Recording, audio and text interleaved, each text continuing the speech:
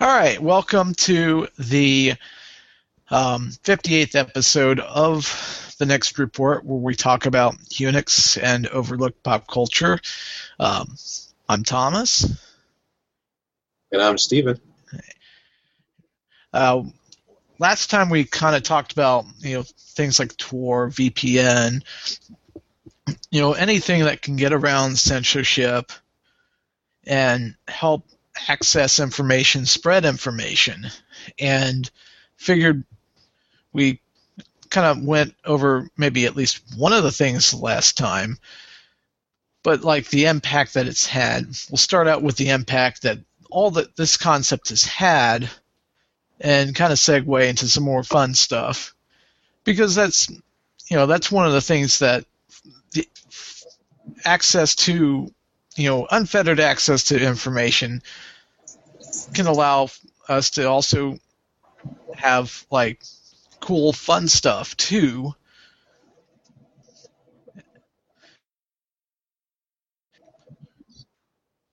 When we talk about being able to look things up, find things out without having to go through any layer of bureaucracy, some of the things that can happen is it can have an impact on business. It can also complicate things in business. One example is, and we'll be kind of mentioning Netflix a little bit later, but there's been pressure, at least in Australia, to have Netflix ban the use of VPNs, which good luck with that, because you can't ban every single IP address. It's not going to end well. And one of the reasons for all of that is the complicated rights systems throughout the world, the geo-locking and everything else. Because how a lot of video-based entertainment works, whether it's movies, show, or anything like that, even nowadays, is it's kind of rights are set by worldwide region for whatever reason. It's to maximize profit and everything else in their minds. Unfortunately, technology is moving beyond the old mindset, and a lot of these business-oriented individuals and companies don't always modify their strategy to where customers actually can be served and actually may increase profits, but they don't see that in the long run. They only think of the short term. So anyway, you get these complicated stuff. What happens, whether it's Australia or somewhere else, a VPN is used to access stuff in the U.S. that may, or in another country that may not be available where you're at.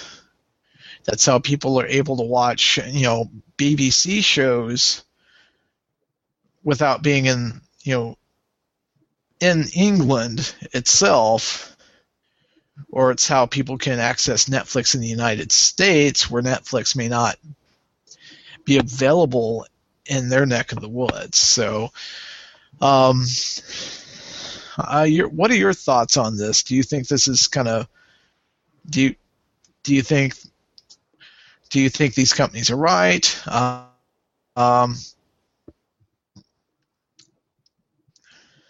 Well, I think I kind of agree with you for the most part, because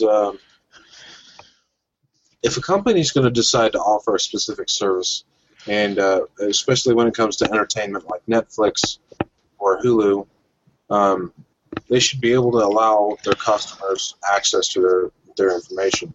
And now, granted, you had mentioned that, like a lot of other things, and this goes for like DVDs and Blu-rays as well, and Blu-ray players. Sometimes those are actually locked to a region, even if it's physical media. If like your device picks up that it's from a different region, then it's supposed to not play it. I think I'm not sure exactly how that works, But it's the same way with like online material, online media. Like if you're watching a video on Netflix or streaming something from Google Play. I think Google Play is completely open, but don't hold me to that. Right. So, it shouldn't pose a problem to a customer who is willing to pay for a specific service. If they're paid, then why stop them? Why stop them from increasing your profits? They're willing to pay to use your services. And part of it may be the licensing fees. It's the end of the Forbes article that I'm looking at is that and this guy that's writing this article, Ian Morris, is pointing this out, is ultimately TV and movie studios need to remember something. Netflix customers are paying for the service. Every Netflix user, whether they're connecting through a VPN or not, has made the conscious decision to pay for entertainment rather than to download it from a torrent site. If rights holders force Netflix to shut the door on these subscribers, then it will simply force them to get the shows and movies they love in another way, with zero potential profit for anyone. And there was an update when a firm Golden Frog, it's a VPN firm, got in touch with a quote from Sunday Yaku Bitus, which pretty much agreed that VPN users are, for the most part, using these services to protect their privacy above all else. This is a direct quote from him. When accusations are made against VPN users without basis, this only discourages the use of VPN services, and it puts people at increased risk. In an online world that is increasingly less private and secure, we'd hope the organizations would encourage privacy tools and stop inaccurately stereotyping VPN users. It is privacy, not piracy, that drives the popularity of VPNs. The perception that an internet user that desires privacy and security is a pirate needs to be changed. And so it's kind of, maybe that's that fear of the unknown too, or maybe the fear that people will know some things that may be politically controversial, like a certain non-disclosure agreement with the FBI to track cell phone usage. And according to Muck Rock News, and this is a very, very recent article too,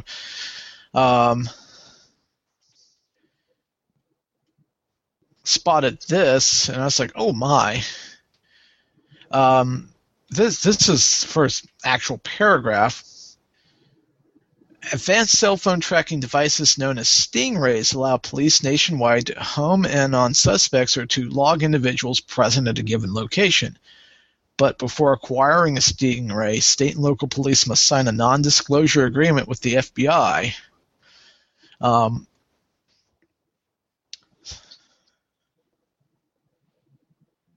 So, and according to this, that agency is heavily involved, and Harris Corporation is the one that manufactures these things. They're basically cell site simulators, and they trick phones into connecting to it as if it were a cell tower, which allows police to determine the location and the owners of the phone. So it's just so that's definitely going to cause some a bit of ruckus, I would say. Which I think you and I both know that when you turn your phone off, you're not really turning it off. The only way to turn it off truly is to pull the battery out.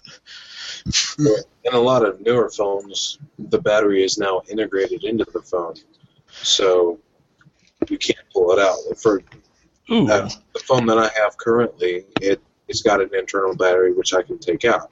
All I have to do is take off this hard-to-take-off case get the whole heavy thing out, then to pop off the back cover, and I can't take my battery out. And that's how I access my SD card slot and SIM card slot and stuff like Right.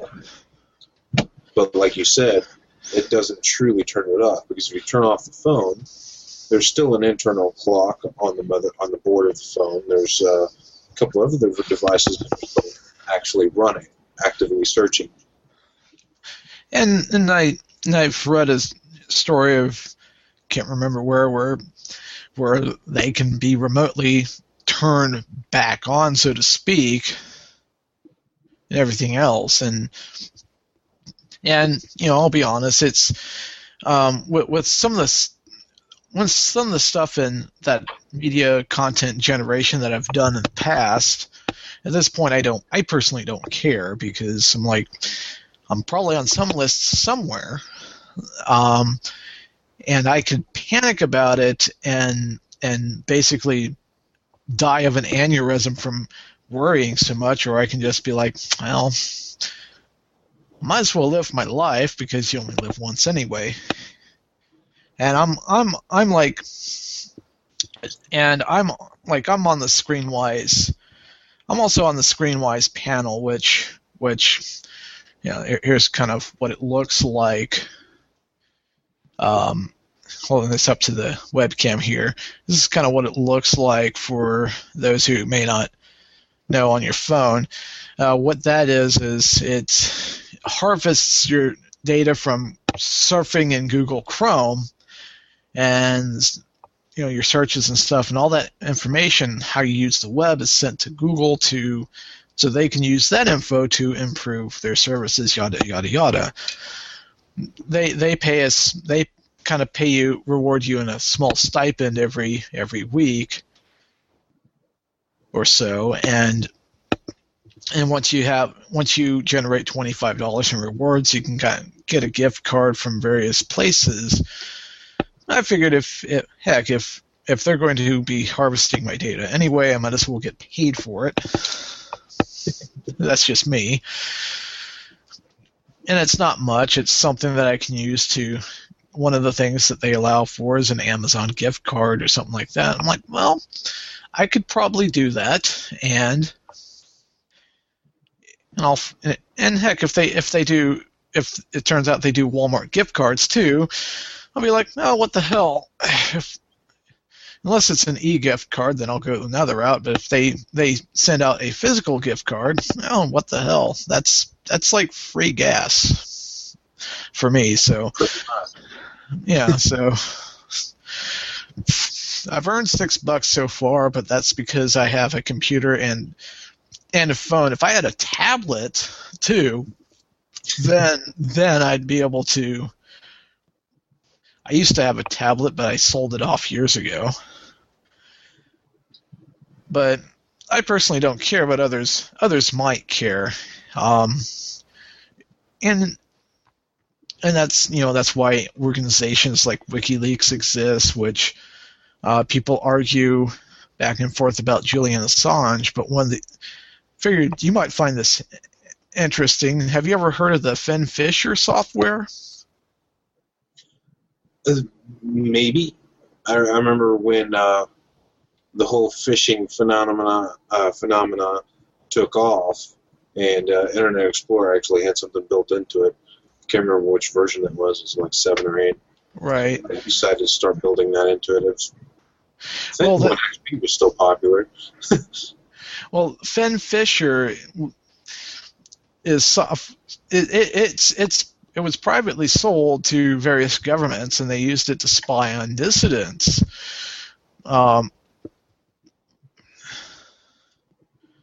And this article from Engadget kind of puts it quite bluntly. It's their all-or-nothing approach to revealing shady government activity took a new, if decidedly risky, turn. They posted Finn Fisher and Finn Spy PC, the intrusion software that Australia, Italy, Pakistan, and other countries use to break into and spy on people's devices, no matter what platform they're running. They're hoping that privacy-minded developers will actually try to improve security and prevent these governments from cracking down on dissidents. it's also an attempt to pressure Germany to clamp down on it and live up to its anti-surveillance principles. And they're hoping that the tools won't fall into the wrong hands. But the cool part is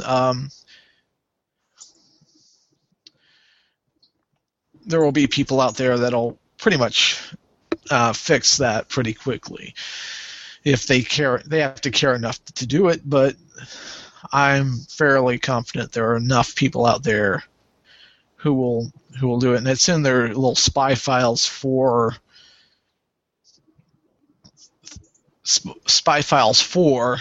grouping, and it looks like they've got and the size of the biggest file is like less than 3 megabytes, so be interesting to at least analyze their code if you're into that sort of thing. But like, would you be able to tell what type of language they probably use to develop this stuff? I imagine some Java would have to be involved in it if they said all platforms, right? Yeah, Java pretty much runs on anything you can install the Java virtual machine on. It runs on Solaris Spark devices. It'll run on a Mac. It'll run on Windows, Linux, just anything. And it runs on almost every hardware. Even the Raspberry Pi comes packaged with licensed versions of Oracle software, of Java software. So it runs Java by default.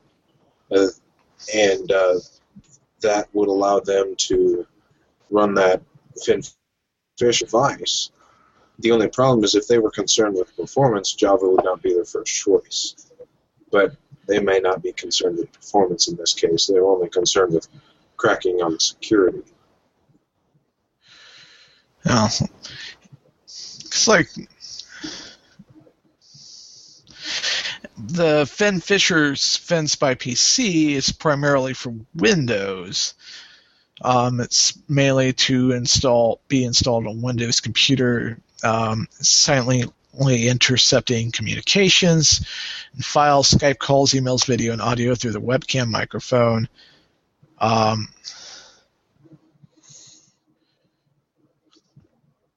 order to prevent any accidental execution and infection, the following files have been renamed, compressed, and password-protected archives.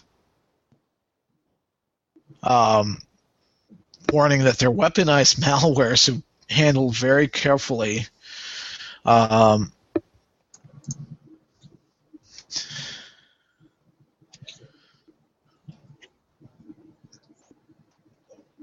So it's definitely going to create quite a stir for a little while. But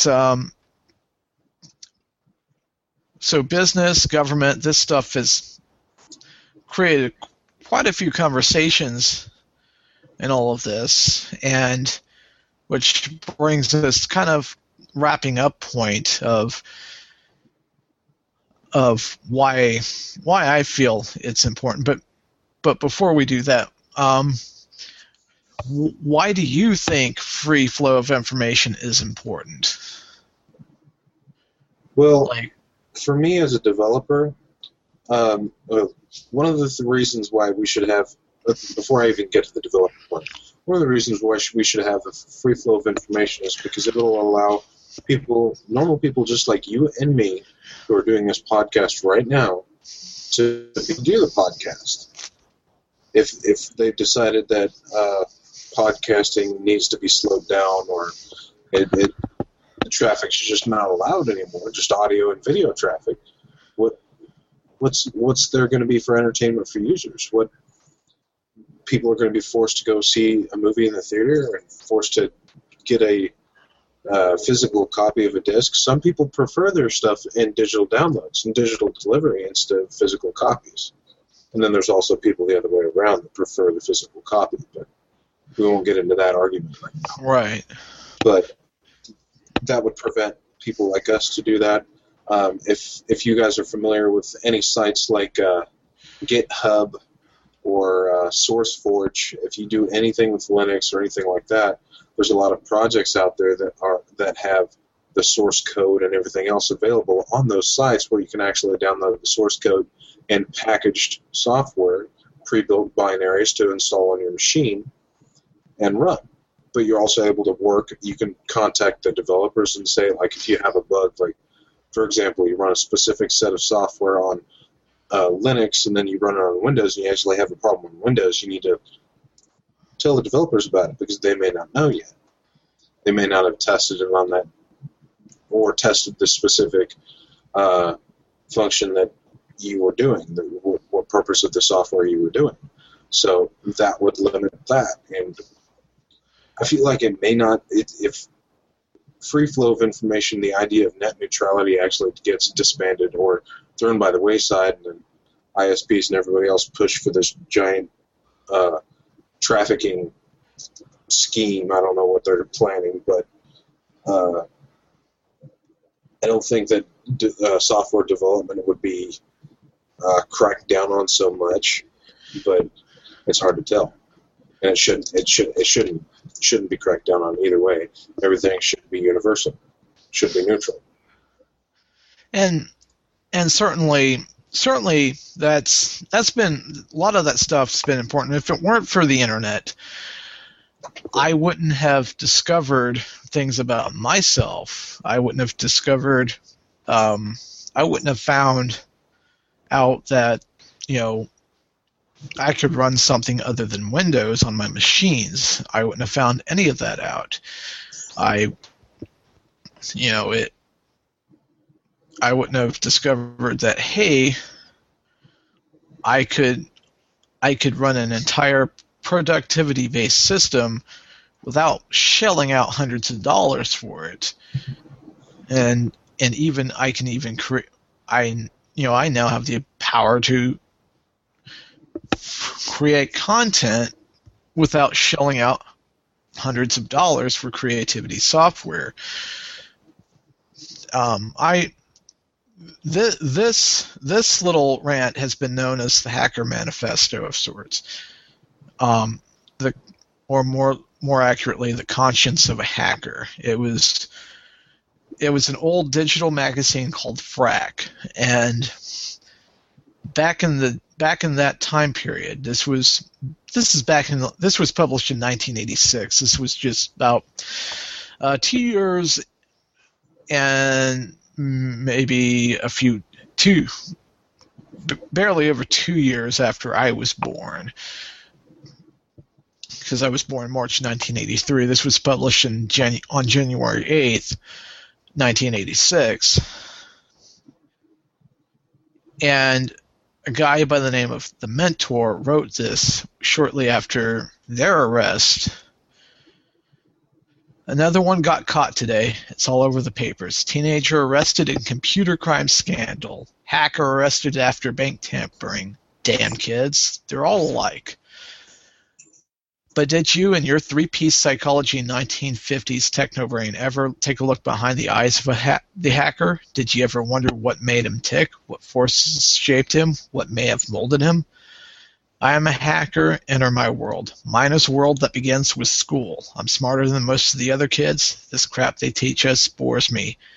Damn underachiever. They're all alike. I'm in junior high school. I've listened to teachers explain for the 15th time how to reduce a fraction. I understand it. No, Miss Smith, I didn't show my work. I did it in my head. Damn kid, probably copied it. They're all alike. I made a discovery today. I found a computer. Wait a second. This is cool. It does what I want it to. If it makes a mistake, it's because I screwed up. Not because it doesn't like me, or feels threatened by me, or thinks I'm a smartass, or doesn't like teaching and shouldn't be here. Damn kid, all he does is play games. They're all alike. And then it happened. A door opened to a world rushing through the phone line like heroin through an addict's veins. An electronic pulse is sent out. A refuge from the day-to-day incompetencies is sought. A board is found. This is it. This is where I belong. I know everyone here, even if I've never met them, never talked to them, may never hear from them again. I know you all. Damn kid, tying up the phone line again. They're all alike. You bet your ass we're all alike. We've been spoon-fed baby food at school when we hungered for steak. The bits of meat that you did let slip through were pre-chewed and tasteless. We've been dominated by sadists or ignored by the apathetic. The few that had something to teach us found us willing pupils, but those are few are like drops of water in the desert. This is our world now, the world of the electron and the switch, the beauty of the baud. We make use of a service already existing without paying for what could be dirt cheap if it wasn't run by profiteering gluttons, and you call us criminals. We explore, and you call us criminals. We seek after knowledge, and you call us criminals. We exist without skin color, without nationality, without religious bias, and you call us criminals. You build atomic bombs, you wage wars, you murder, cheat, and lie to us, and try to make us believe it's for our own good, yet we're the criminals. Yes, I am a criminal. My crime is that of curiosity. My crime is that of judging people by what they say and think, not what they look like. My crime is that of outsmarting you, something that you will never forgive me for. I am a hacker, and this is my manifesto. You may stop this individual, but you can't stop us all. After all, we're all alike. The Mentor. It was this thing that kind of popped up over and over again, and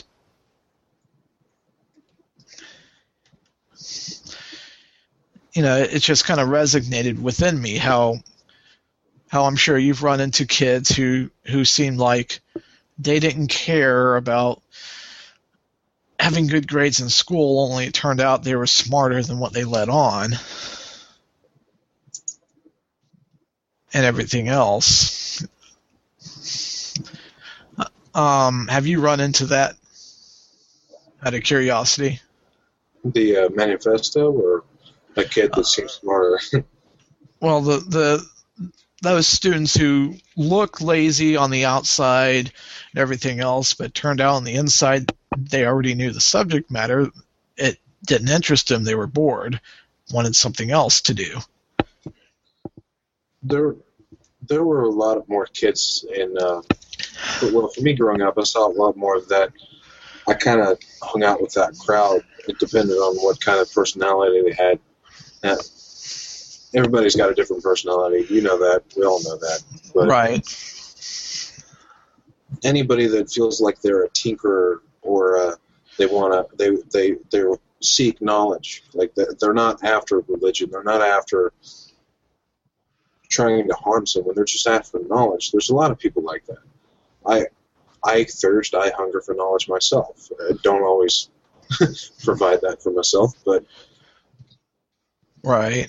I felt like maybe I was sort of part of that group. I never understood what programming was. I thought it was just like some kind of crazy foreign language, like something that I'll never understand. That was just some wicked, crazy math. And I get into the field and I'm like, why didn't I do this earlier? Yeah, ironically, I got into computers when, it was one of those things where, I was kind of aimlessly lost and everything else, and my sister went into like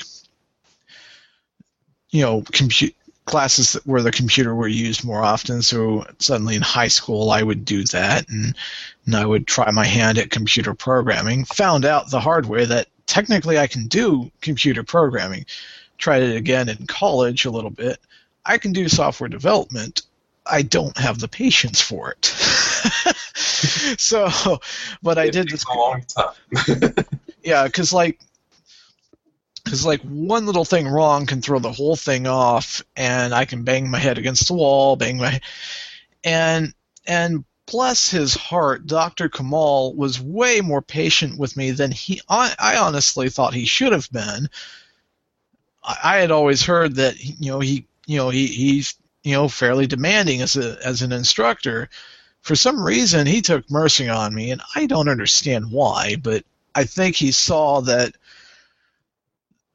my mind worked differently from everybody else's, and I was not going to grasp this stuff as quickly or be able to get, or that I get frustrated very easily. He's like, look, of course he was trying to keep his numbers in CIS up.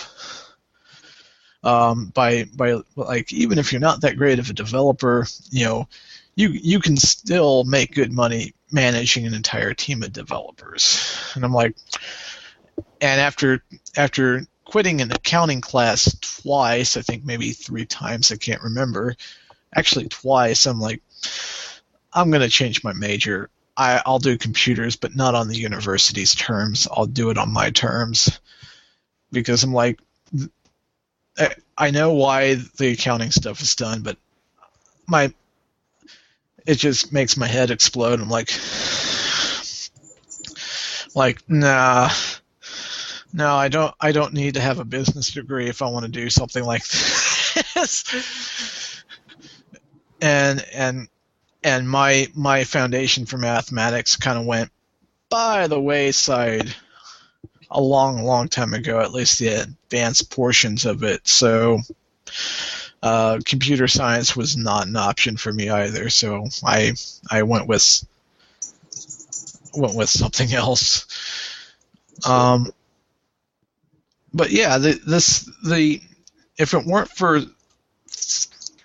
for ready access to the internet, wouldn't have been able to do all this stuff, and we wouldn't be able to discuss what's going on in the world of Minecraft, since Microsoft bought the company that essentially owns it. Which, speaking of which, there are fears that it may go to pot if Microsoft messes with it too much. There are questions of what's going to happen to the marketplace.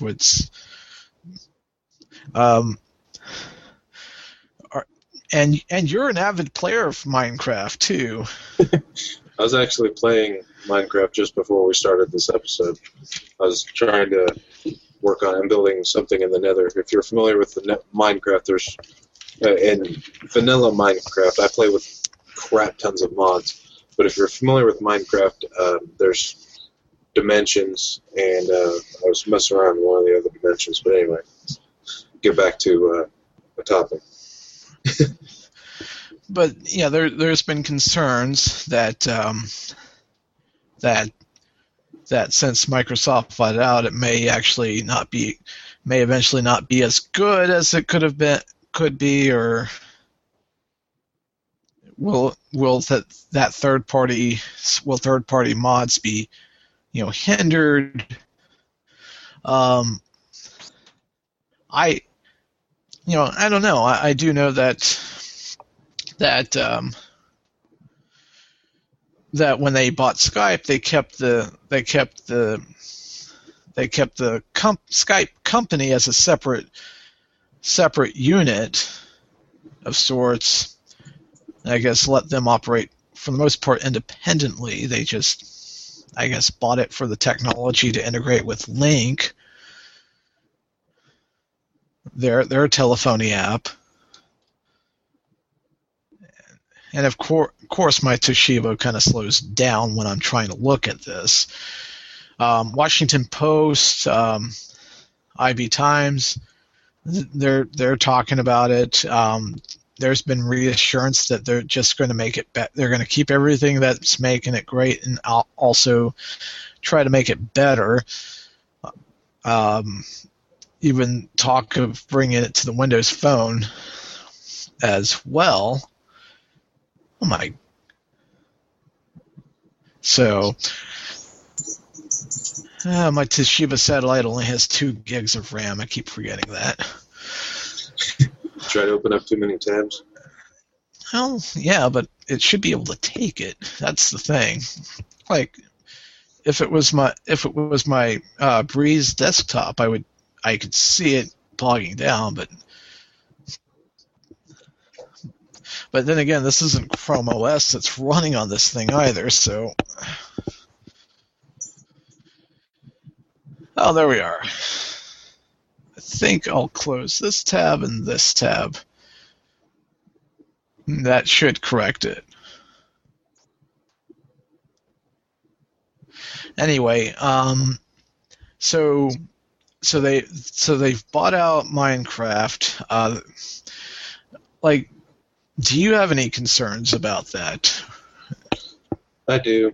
The day that I found out, the day that it went global, there was talk. There had been rumors about it for probably a week, 2 weeks. That Minecraft was Mojang was, or Microsoft was planning on buying out Mojang, and apparently, approximately a year, I think. Notch, one of the creators of Minecraft, had tweeted that he never wants to get rid of Minecraft. Something about it would take $2 billion to do it. And if you guys are familiar with the recent transaction that took place, it was $2.5 billion was the actual amount in question. I personally am concerned for the future of Minecraft. Now, the one thing that I can say that I think will be to Minecraft's benefit and Mojang's benefit in the creation of Minecraft is that Microsoft just can't kill off all the other platforms that it's already been released for, or the platforms it's been planned to be released. And just the other day, a couple days ago, on the PlayStation blog or PlayStation Network blog, one or the other, they mentioned that there was going to be a release date for Minecraft for PS4. Something, I think it was October 3rd. But for that, and then Xbox will be released for the Xbox One, or Minecraft will be released for the Xbox One, the PS Vita, and I think Microsoft plans on making it for the Windows Phone. At least that's what the CEO said he or she had plans for. So I was concerned initially, but now some of these things are coming out. I don't think it's going to happen, mostly because Microsoft just can't kill off everything that they've already done. If anything, they can make it better, and that's what they plan on doing, is trying to make it better. And also, in another article I read a week ago, is that Microsoft does not want to disable players from creating excellent content. They don't want people to walk away from Minecraft and go, that's not going to be fun at all. They want people to come in, create something, and share it with everybody. They want people to be able to create and share all this content, and that includes mods. And one thing that I think Microsoft will do, something that Mojang never did, is that they will create some sort of an API to allow people to modders to come in, create more mods for Minecraft, so on and so forth, instead of having to rely on a third-party source like Minecraft Forge or Right. Minecraft Coder Pack. It's usually known as MCP on a lot of forums and stuff. But I think the future of Minecraft looks pretty good.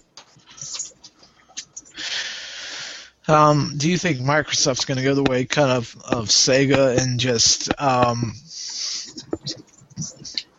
and instead of trying to dominate with Windows, actually try to profit wherever it can?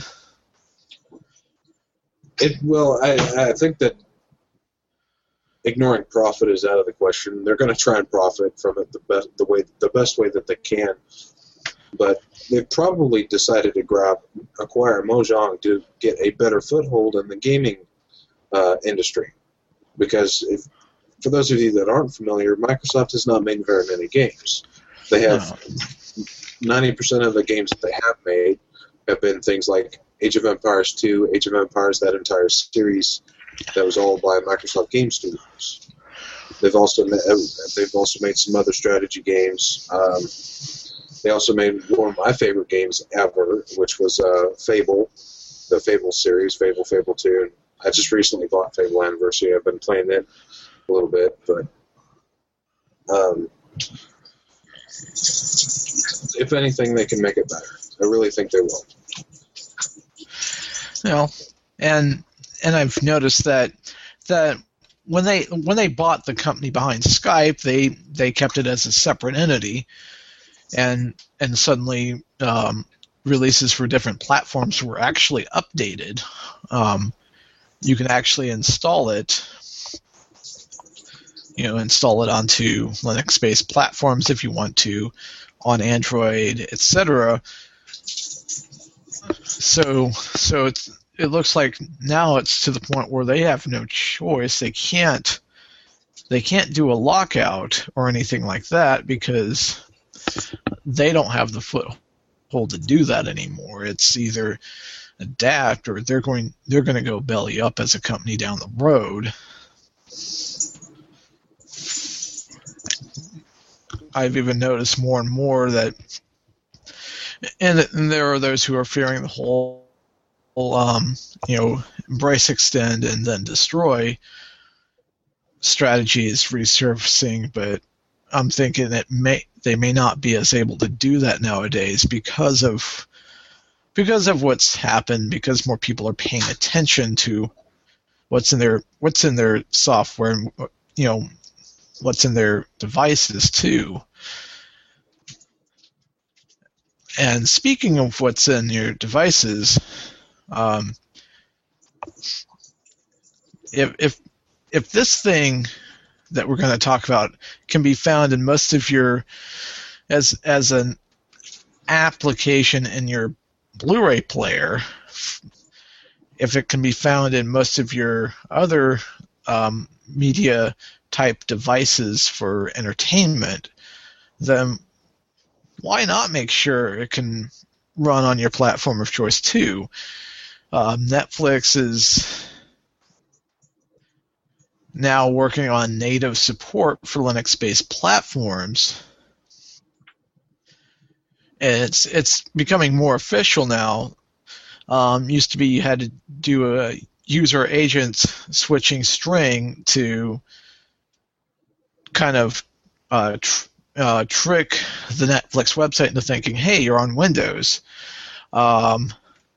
Silverlight's fading, according to Engadget, and it kind of is. It's kind of, even Microsoft's kind of abandoning it to a point, and they're going with HTML5.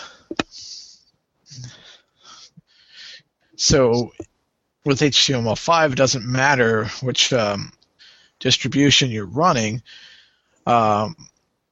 Basically, Paul Adolph kind of posted to the Ubuntu developers telling them that Netflix will play with Chrome stable in 14.02 if NSS version 3.16.2 or greater is installed.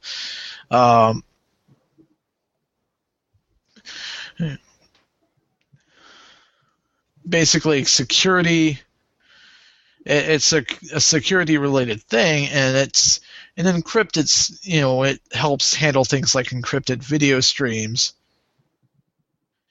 which is a high priority at Netflix. And the security updates, that component's going to be updated very, very, very soon. So and the new version should, come out due in October and all that. So crafty people have been able to, change the user agent string to get, HTML5 player support.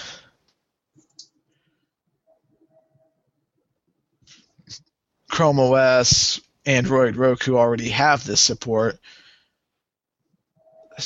So that's some good news for those who are wanting, to be playing their Netflix series on, on their computer, on the go, or at home, or on your media box.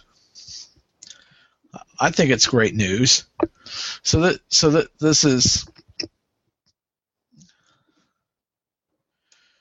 but hopefully this works in other web browsers too. But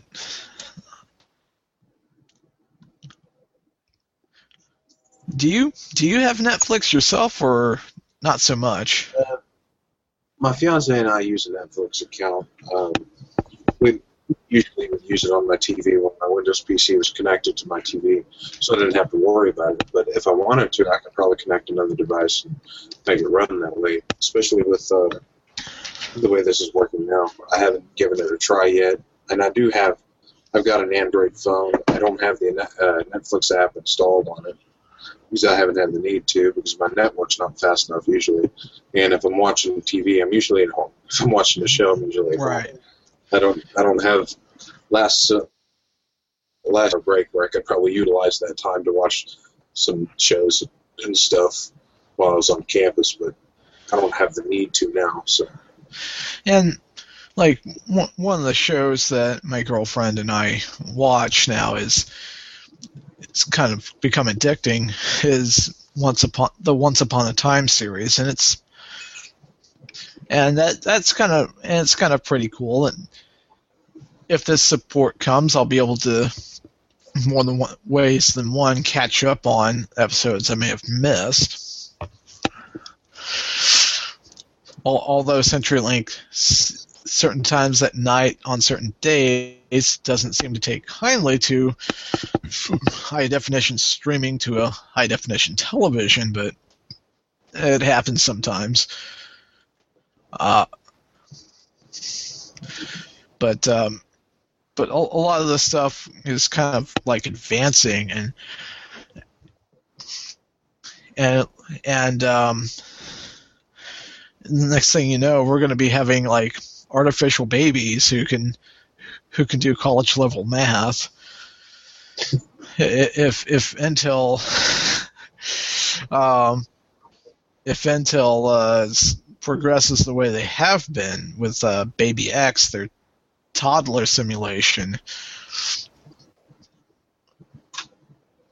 So apparently some guy holds up a picture book to computer screen, and let's see. A blonde toddler mimics his facial expressions, reads simple words aloud, and even plays basic video games with the scientist. It's a 3D simulated human child, and he's getting smarter every day. So that's I'd say that's kind of scary. It could be a little bit. The scariest part is the fact that this Baby X simulation that they've created is learning. It's just like a normal baby. They've replicated the processes of association and assimilation and everything else, which allows young children to learn as they're growing up. And even us as adults, we use the same techniques because it's basically embedded and hardwired in our brain to learn that way by association. I'm sure you've heard of it, and I'm sure you've probably played it, but there's like a word association game, like you and a group of people could be like, you start off with one word like food, and then the next person says apple, and then the next person says pie. And all those three things are related because apple is a food, and then pie is you can have an apple pie, and then once they move to pie, then somebody else could say, well, it's not a word, but you could say 3.14 because it's related to pi mathematically. But you get the point. It's how the human brain works. We associate things together to create a link in your brain, so that way you understand what these two things are.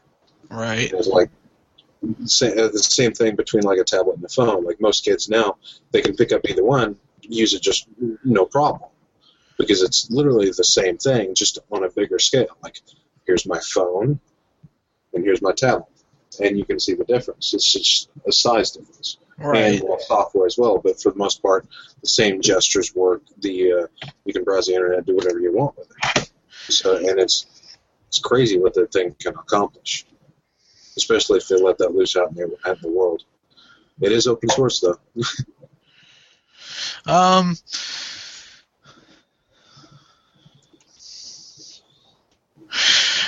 As long as they don't try to talk slang, I'll be fine with it. the Guardian talks about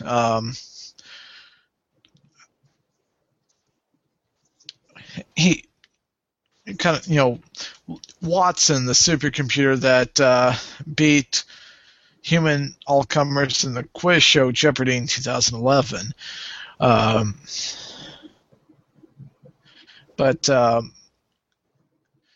it can readily absorb information far beyond capacity of any human, but where it struggles is understanding our subtlety of language, particularly the human predilection of slang. And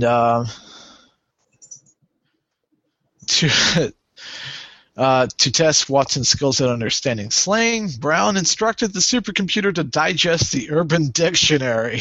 Oh, God.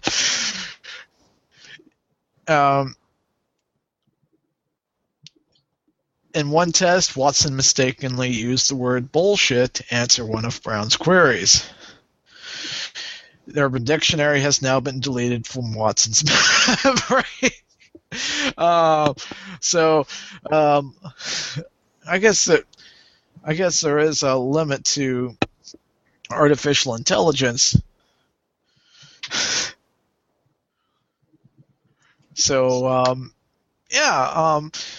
And I guess that's going to be the big challenge of AI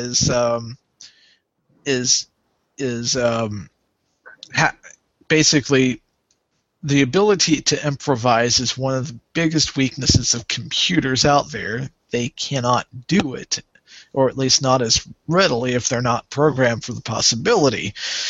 One of my instructors in one of my classes, it was the debate class that I took, he talked about he was using the debate regarding replacing pilots with mechanized and robotic type components instead where you can remotely fly and land a plane and everything else. But he eventually explained to me the counter argument that went beyond, it might affect the pilots having a job, the unions would oppose it, and he explained how a pilot was still able to land a plane even when one of the wings was ripped off in a storm, and everything else. So I get that this improvising and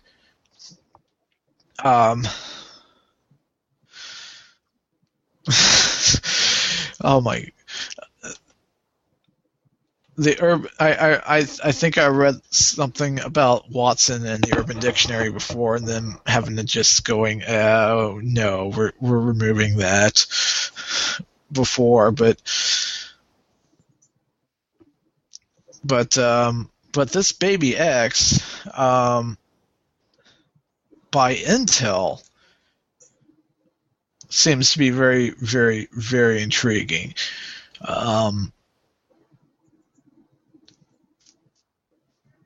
Wow, and so this is pretty cool.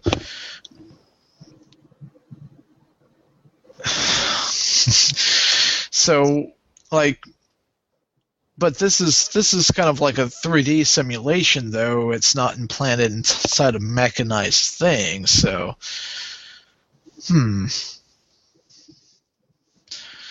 what do you think is going to happen with this Baby X?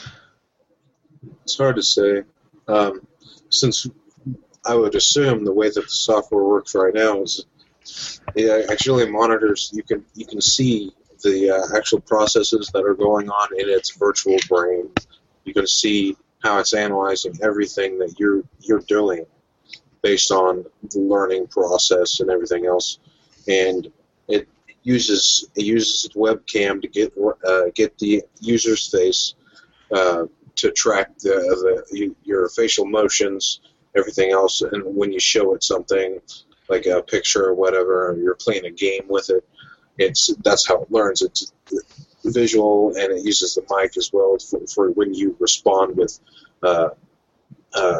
voice and everything else. So to move that from a stationary computer or a PC to something robotic, it's going to take a little bit of work.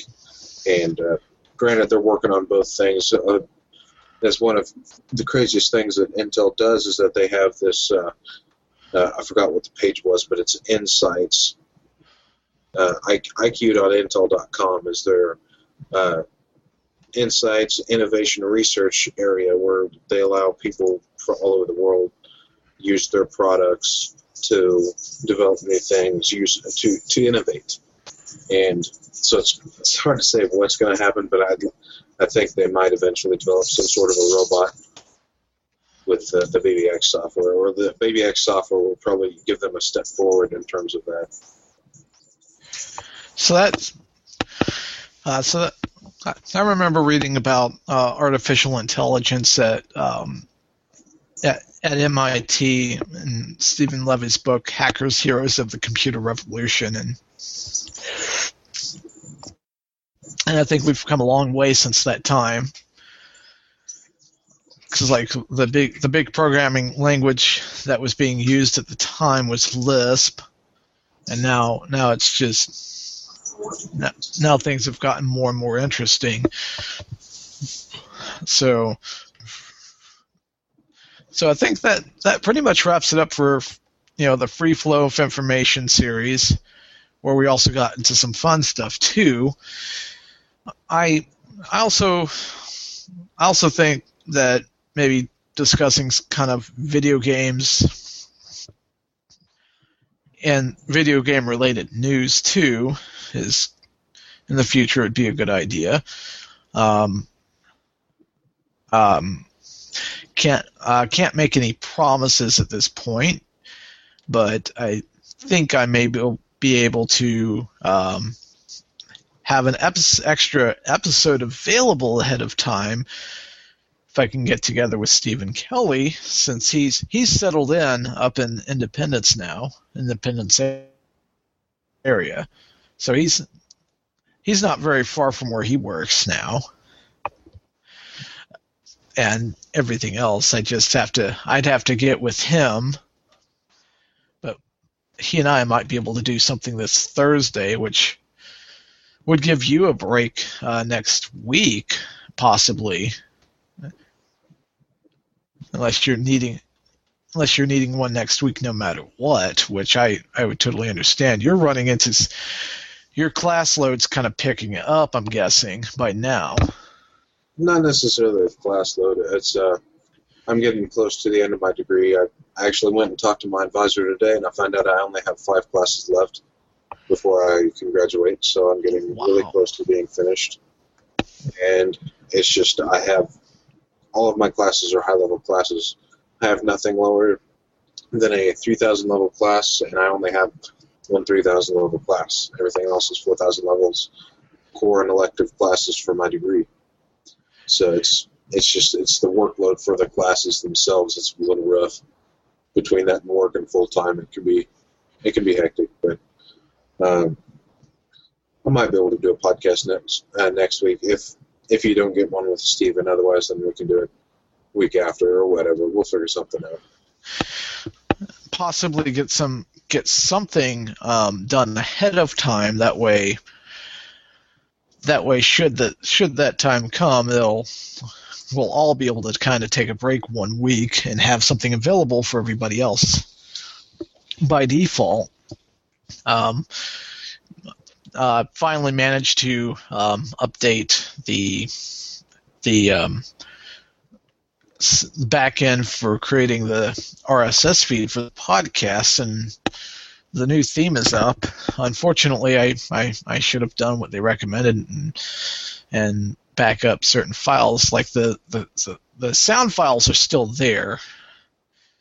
It's just the little images that were associated with each episode are now gone, but that's all right. But the new theme looks pretty good. May have to tweak it a little bit, but it looks like more and more things are being updated to make it easier to share on social networking too. I mean, I'd like to get honestly, I'd like to get into the whole Gamersgate controversy, because a lot of it looks like he said, she said stuff, and among some other questionable things, because apparently, you know how they talk about, oh, Fox News is biased, or this organization is biased, or that's biased. There have been issues in the gaming industry where gaming publications kind of have had to toe the line or face not getting access to demos or game releases before they're officially on the market and things like that, to where large gaming companies can make or break a publication practically. I've been kind of looking into that off and on, and I'm like,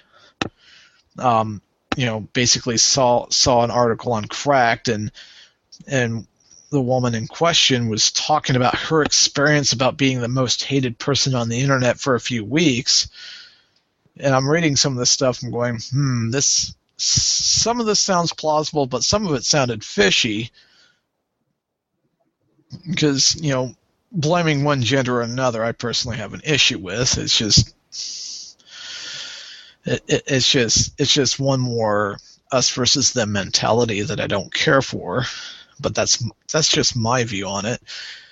So I've been looking into that, and maybe even talk about that new toy you're getting in the mail sometime. Because I have this guy, but sounds like the screen of the phone you're getting is going to be even bigger than mine. Yeah, it's I was talking with Thomas before we started the show, and the phone I currently have is the same one that Thomas had before. It's the Samsung Galaxy S2. It's getting a little old. I was going to wait to get one, but I got a really good deal on a phone, so I decided to go ahead and get it. And it's for those of you that don't know, it's the Sony Xperia Z Ultra. It's a phablet. I told one of my other classmates about it, and he looked at me. He's like, "That's not a phone. That's a tablet," because it's a 6.4-inch touchscreen. And to put it into perspective, Tom's just showed you the Galaxy Note 3, which has a 5.7-inch touchscreen, and mine's almost an inch larger. His phone can actually sit inside the screen of my phone. Xperia Ultra, right? Yeah, Sony Xperia Z Ultra, and it's really fast. It's good. The only downside to it is that it doesn't have flash to the camera, so I'm gonna have to live without flash on my camera from now on. Which, in some cases, may actually be a good thing. I've noticed some cases flash actually hinders it. And the only problem is if I'm taking a picture in a dark area, and if I need more light, then that's what the flash would come in handy. But I don't take many pictures anyway, so for me it's not going to be too much of a big deal. I just usually use the flash on my phone as a flashlight anyway. So. And I'm trying to look up the specs of this thing. Yeah, it's the screen resolution sounds pretty impressive, and it's a 1080p screen. Oh, absolutely. 1080p screen. Qualcomm Snapdragon 800 processor, which runs at 2.2 gigahertz. It's a very similar processor to the one that you're running. I think yours is faster, but it's got the entire slew of connectivity that you would expect out of a common processor from now, or a common phone. All the 2G speed. It's a GSM phone, so it'll work with the T-Mobile network. It's got HSPA Plus, which is 3G, and 4G in some cases, depending on your point of view. And it's also got LTE connectivity, which I don't know if I'll actually get that on Walmart Family Mobile. I'll find out, but it's good. Well, but and hopefully T-Mobile actually expands their network out. Where I'm at, voice and text work just fine for the most part. Texting sometimes gets delayed, but it was data where it would kick back to edge network speeds, which even then it was kind of spotty, and it's just like, oh my god. So, but hopefully that phone works out for you. But now there's so many cool choices for cell service providers that you can just. Sometimes it's just better to pick a phone up yourself and go with what you feel is best, depending on your situation. So yeah, I like the direction this is going, and I think that just about wraps up this episode. Entertain yourself, educate yourself, empower yourself. I think we ought to do more gaming news and maybe some more wrestling news too, depending on if it works out for this week or not. I'm Thomas, and I'm Steven Tompkins, and we'll have something for you next week, no matter what happens. So take care. All right.